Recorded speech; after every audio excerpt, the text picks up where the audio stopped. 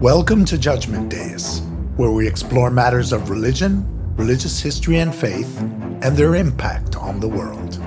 I'm your host, Albert, and along with my co-host, Michael, we welcome you to join us on this journey. Another similarity between Judaism and Islam is that they believe in one God who is indivisible. He is one being, while Christianity has a concept of the Trinity, which is to say that God is eternally existent as three different persons: Father, Son, and Holy Spirit. The three are one. They make one God. Now, the criticism, of course, that Jews and Muslims have against Christians is they said you kind of snuck in, polytheism all over again. You snuck in three for the price of one. So I mean, Christianity has a very complex way of describing it. It's not perfect. It's not a perfect description, but it is one where they believe that Father, Son, and Holy Spirit are what make God.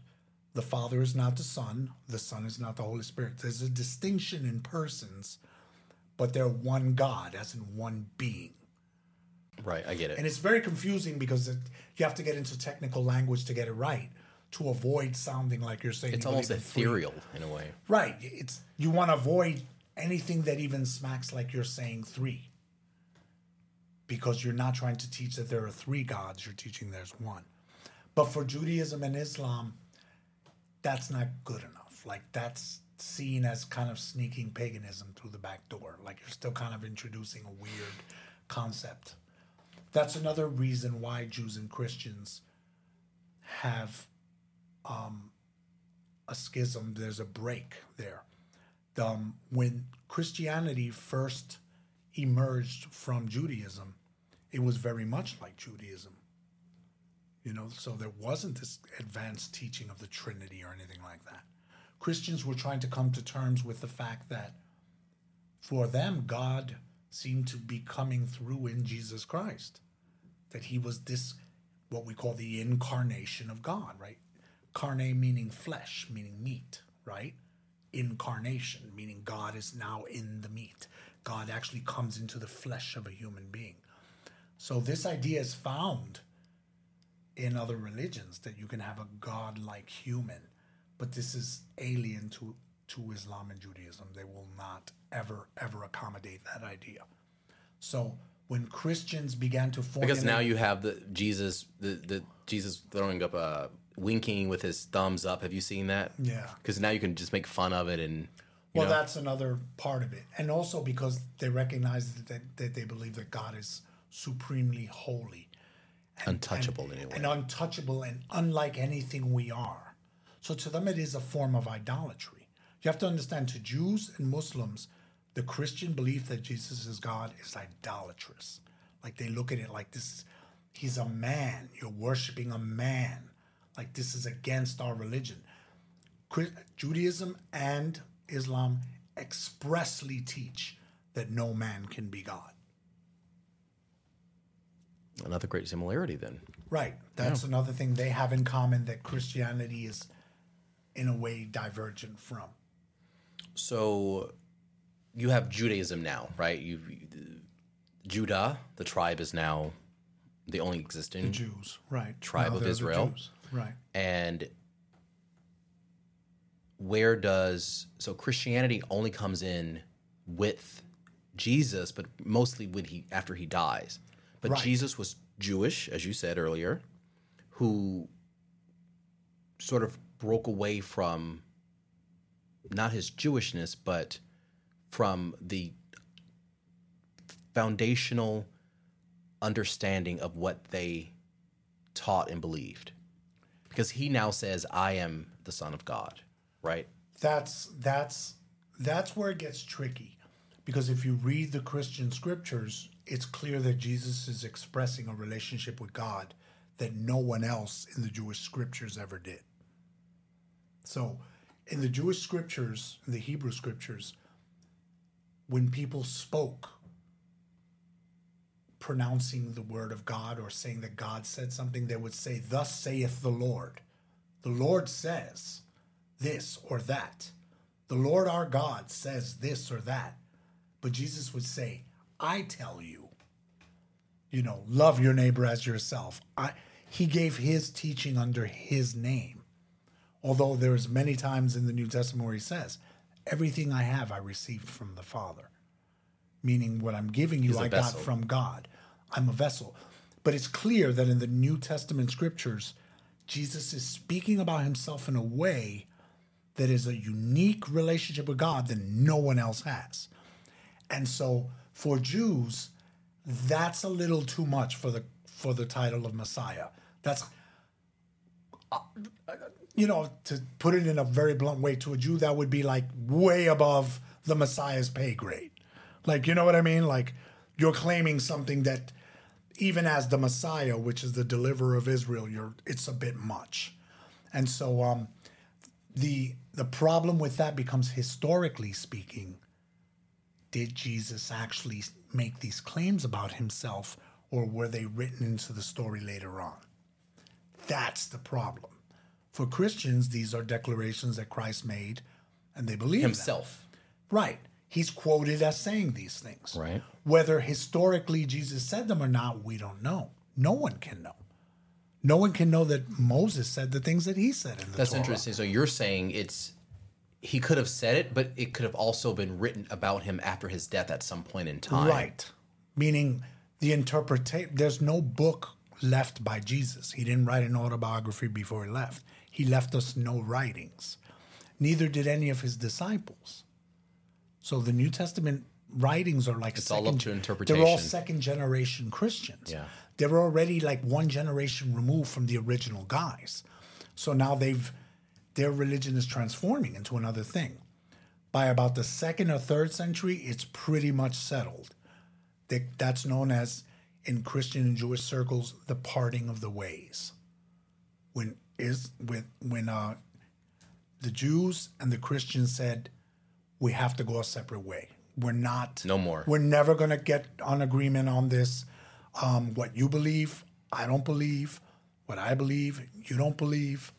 And it boils down to Jesus. I mean, so much so that when the Christians began to try to convert their fellow Jewish brethren, when there were still Jews, when the early Christians were Jews, they were Messianic Jews, when they tried to convert their neighbors and the neighbors rejected it, what happened was the Christians then began to codify their religion in a way that alienates the Jews. And the Jews did the same thing for the Christians. So you would have in the synagogue, maybe, say, 10 guys in the synagogue, in a Jewish synagogue, who believe that Jesus is the Messiah. But the rest of the synagogue, the other 90 people in the place, don't believe he's the Messiah. So then they started having a pronouncement that they would say blessings and cursings during the actual service, where one of them clearly says, someone who creates a schism or something like that, who breaks away from us, let them be accursed. Or someone, it pretty much was kind of like a clause that they put in their pronouncements that would make a Christian feel uncomfortable if he was sitting there, because you're now saying, I'm not really part of you. Christians did the same thing. By the time you get to the books of John in the back of the Bible, the letters of John, it says, whosoever does not have the Son does not have the Father either. So that's an important, you get that? That's a very big deal. Say that again. So whosoever does not have the Son does not have the Father. Got it. Meaning now, if you don't worship Jesus, if you don't accept Jesus, you don't even have the God of Israel. So they're shutting out the Jews. Nice. So they're now like fighting, warring with each other. And they warred with each other because now these two concepts are not reconcilable. They can't reconcile. And no one really even knows what the original guy, Jesus, was preaching then, right? Because it could be his words, or it could be part of his myth. Right. It could be what was added on later or interpreted or misinterpreted. But we do know that he never left his own words behind in written form. So it's all up to interpretation. So it's all up into interpretation. But I mean, when you read the New Testament, it's clear that Jesus is, in effect, saying he's unique in a way that no other man is. And that's, you don't go around saying, I am the way, the truth, and the life. No man comes unto the Father except through me. Like it's a bold statement to make. Phenomenal, bold statement, right. Now, the question is he right or is he wrong?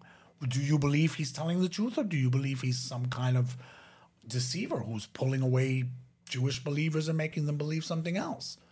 Why would he break away from Judaism? He never did. He never broke away from it. So what happened? Well, that's the problem. What I'm saying is that his disciples began to teach these things about him and say that this is what he said. And we don't know that he didn't say those things either. Right. So that's another thing. But and at this point, it's already written and signed, sealed, delivered. It is what it is now. No Jewish person would genuinely have a problem with the believers in Jesus if they felt that Jesus was the Messiah, the appointed deliverer, and they happened to be wrong about it.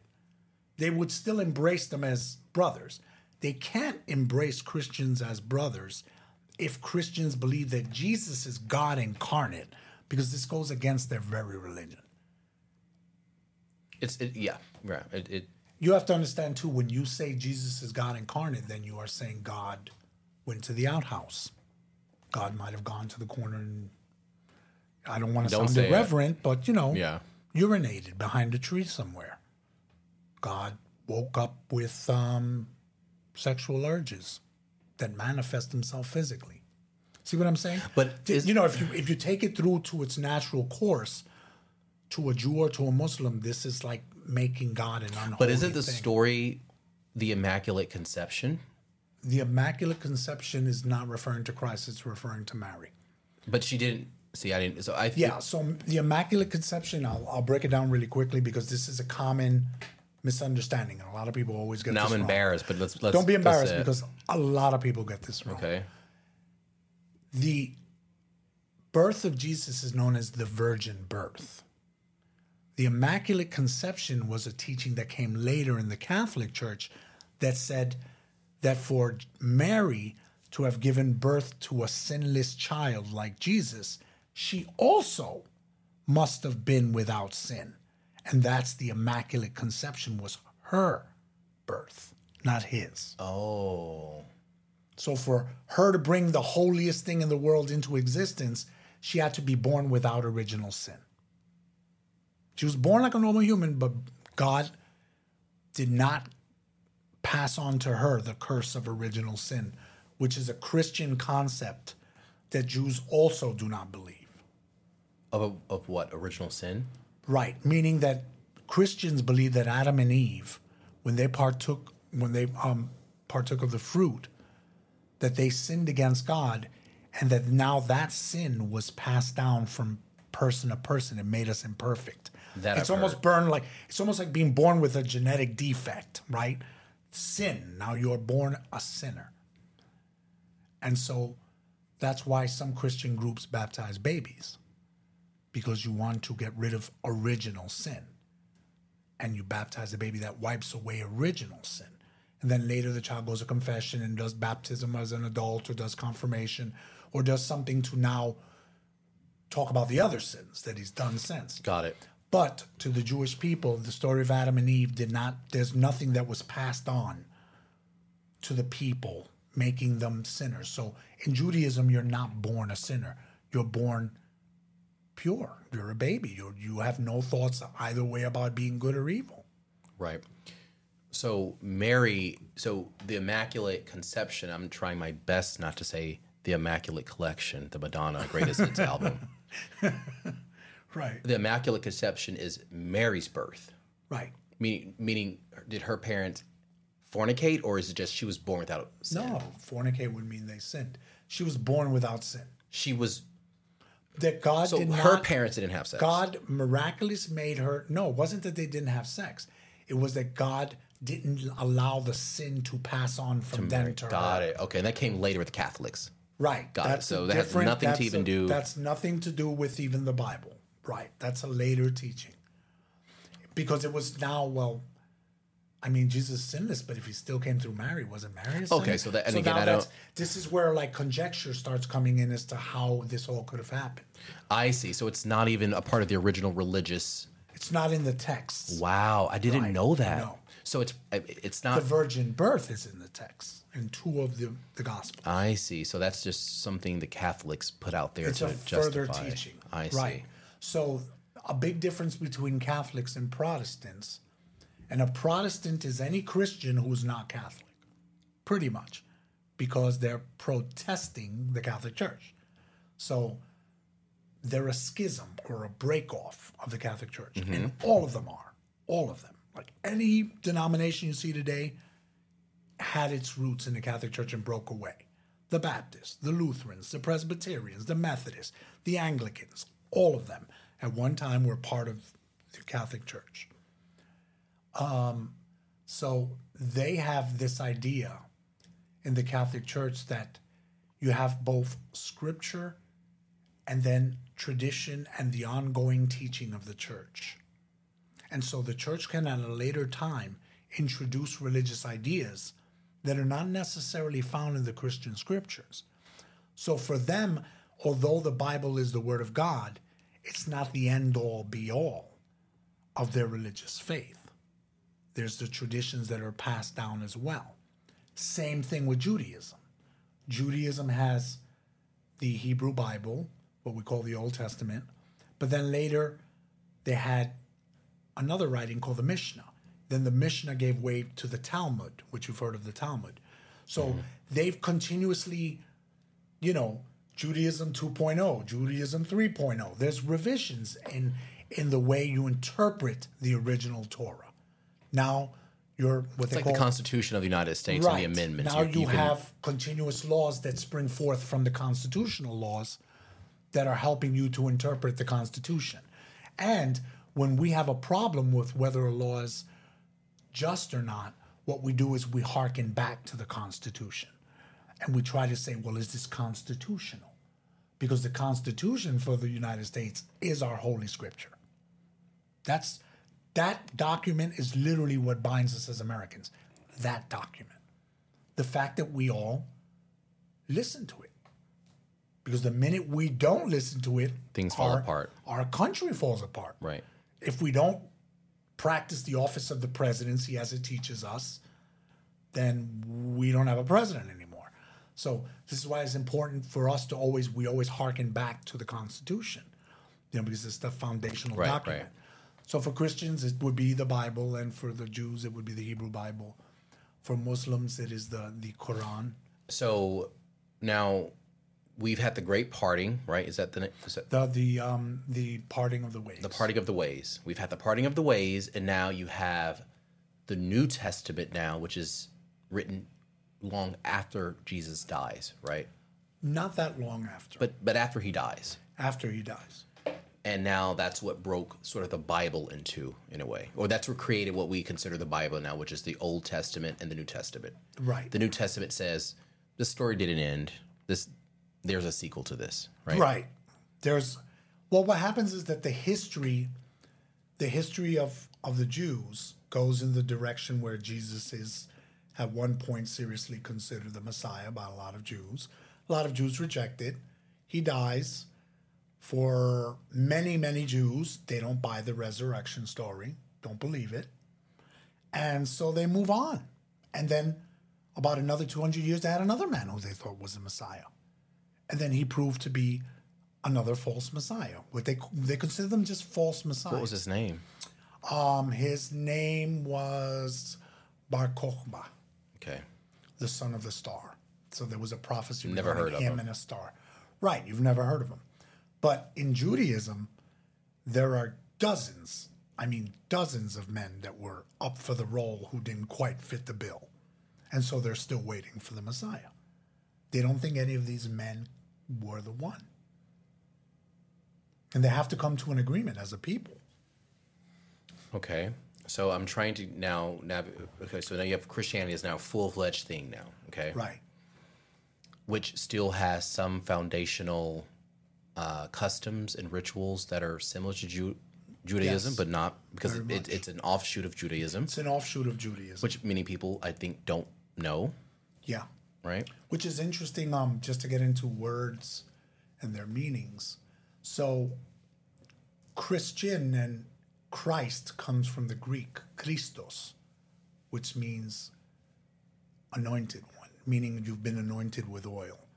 And the anointing with oil was a ceremony that was performed to install you into office. So if you were the new king of Israel, they anointed you with oil. They still do this in the British family. They anoint with oil. There's an anointing ceremony. So, I mean, this is how you anointed your high priest. This is how. So the Messiah would be the ultimate anointed guy, like the ultimate king of Israel that was like the great King David, who was their greatest king. He's to be known as the son of David. So that's why Christians call him the son of David, right? So this idea of the Christos and Christians, that term is a Gentile term. But if you go to Israel, or if you ask a Jew how you say Christian, in Hebrew they will call them Notzrim, the Notzrim, right? And Notzrim literally means Nazarene. It means, and Nazarene means branch. So in a sense, that's a branch from us. Get it? Wow. Now, in Islam, it's a similar word to the Notzrim, Nazarani. So in an Islamic country, when you say Christian, you don't say Christian, you say Nazarani. Which means Nazarene, right? Nazareth, meaning relating to the man from Nazareth, like his teachings, his people. The early Christians were called Nazarenes. I didn't know that. Yeah. So the word Christian and Christ, those are Greek words. Those are Greek words. And they're used in the West. But in the East, in those countries of the Middle East, they use the term Nazarene for Christian. And back in they I don't guess say Christian. Jesus' time, they would not have said Christian. They would have said, They would have said Notzrim, yeah. huh. I grew up in a Christian family, but again, this is I feel like we're now more culturally Christian and not religiously Christian, or else we Right. wouldn't know these things. Right. Well, I mean, a lot of Christians do, but some people don't. I've never, but I grew up around a million Christians. I've never heard this. But it depends on your interest. Were you interested in hearing the stories, or were you tuned out? Plenty of, I'm sure, children sitting in Hebrew school and sitting in a mosque somewhere who don't want to hear what the imam has to say about Muhammad or any of it. Right. But they know to reverence it and respect it, which is what you did. And most people who are raised cultural Christians still honor and respect these traditions. Any religion, you still sort of honor it. You're culturally in the religion. So, Right. Okay, so already they understood that this was a branch of us. Okay, Right. fine. Now, where does Islam come in to play? Now, Islam comes, I believe, about 600 years after Christ. And this takes place in Arabia. And Muhammad has a revelation in a cave where... Who is Muhammad? I hate to ask that, but I'm asking for the audience. Without going to a lot of detail, because I don't know much about him, enough to begin to try to teach on it. I would find it disrespectful to even try to go into a whole long dialogue because I can't give you dates. We'll get someone who knows. Right, but he was a young Arab man who obviously believed that he got a revelation from God. God gave him the Quran. God gave him the words of the Quran. He could neither read or write, so this was like a divine thing that happened to him, and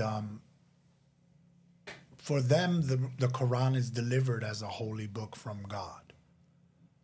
So it's not inspired the way the Bible is inspired, where the writers are receiving from God and writing down. This book was dictated by God, word for word, so that to a Muslim, every word in the Quran is the word of Allah.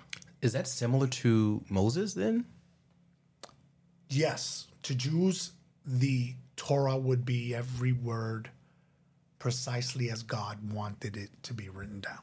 Now that's the issue between the two. Then both believe they have the word of God. Right. Now Christians believe that that they have the word of God in the New Testament too. That the writers Matthew, Mark, Luke, and John, when they wrote their books, that God inspired them. But for them, inspiration means God was the one who gave them the vision of what to write, but he didn't dictate it word for word. They weren't hearing somebody go, now write, thou shalt not. It wasn't, we don't perceive of it that way. And I include myself as a Christian. You have a conversation with me and you feel inspired from our interaction to write something. That's the inspired word that you received and you are interpreting on a piece of paper. That's very different from the Torah, and that's very different from the Quran and how they perceive those books. Got it. It had nothing to do with Christianity or Judaism. It was an independent. It's an Abrahamic faith, and it shares a lot of similarities.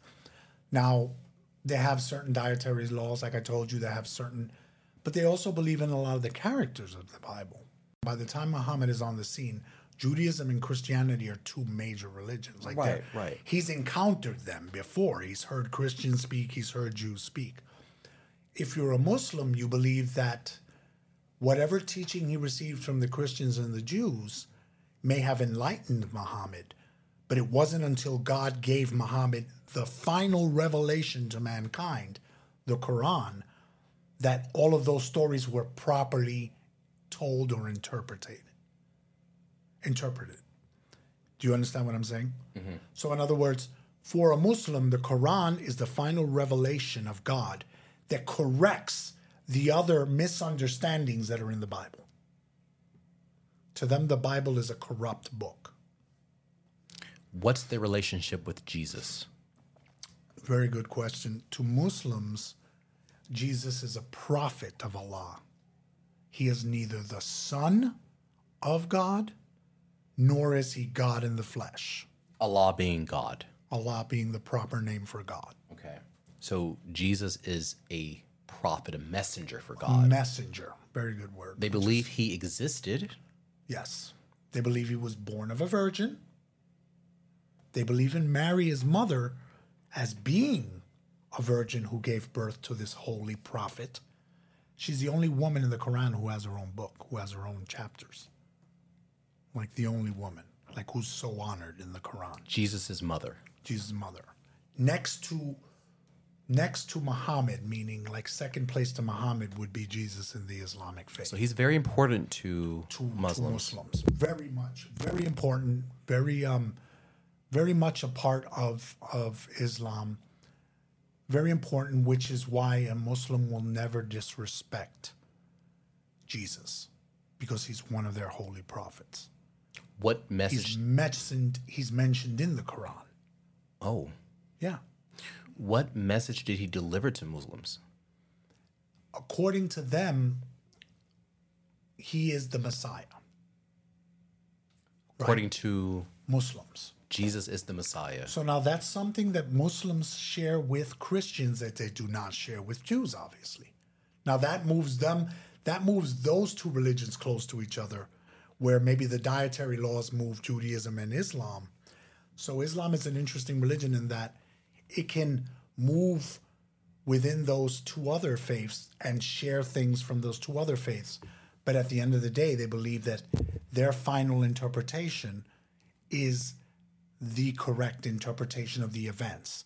So in their religious belief, Jesus never proclaimed to be the Son of God. Jesus never said he was God. Jesus was a prophet of Allah. And they believe that originally what Jesus practiced was Islam, that he practiced the religion as it is explained in the Quran. Al, anything else? This is very interesting. The reason I wanted to talk about all of this today is because, learning about all of this now as an adult with an understanding of some of the religions, all three, mostly Judaism and Christianity, they're so similar, yet so different. Right. And again, I think the differences they're not small, but the similarities are bigger, I think, than the differences in a way. I think the major differences. Yeah, there are major differences that if you're going to have an interfaith discussion, you should be sensitive to and you should be respectful to. Right. I mean, the differences are major, but it's major in that it's only a few big ones. God told us different. They're big enough that there should be three separate religions. Right. Clearly, they're never going to come to agreement on any of these things. Never. But fine. They can agree that there is one omnipotent God. We can agree that they can agree that God reveals himself to man. Whether, you believe it's the Quran or whether you believe it's the Hebrew scriptures, or whether you believe it was the Christian New Testament, God speaks to man and God has revealed himself to man. That's interesting. They share many of the same holy people. A Muslim will reference Moses and Jesus. The Jew can appreciate that he reverences Moses. The Christian can appreciate that he reverences Jesus. They both have what I found interesting, food rituals. Right. Rules. They both pray. All three pray. All three pray. Yeah. But again, with Islam and Judaism, I feel as though their rituals and their customs are more ingrained in their daily lives. There's much more, right? There's much more a visible practice. Right. So there are differences in teachings. So although you might see Christians praying out in the street, Jesus taught not to do that. Jesus said, when you pray, go into your room, close the door, and pray to your Father in secret. So what is asked for in secret will be revealed to you. It's a personal thing between you and God. Don't do it because you're making a show of it when you do it on the street. But now, to a Muslim, it is a visible sign of reverence and respect to fall on your face before God 5 times a day.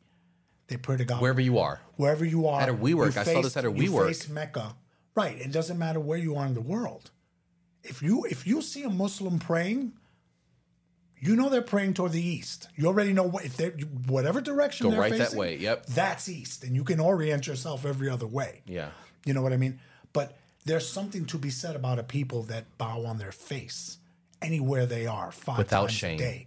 Without shame or embarrassment to worship their God. It's a beautiful thing. I don't think people should ever trample that. I guess because it's not in Christianity, at least. Right. It's and in Christianity, it's a sign of showiness, and we're really forbidden to do it by Christ. Although Christians do it, they'll go out in a corner and lead a prayer circle or something. Yeah, I see it more now. You'll see it, but it's not like a daily requirement that we have to do it in unison or anything like that. It's not found in Christianity. So you're right. In many ways, the visibly external elements of religion are seen more in Judaism and in Islam than you would in Christianity.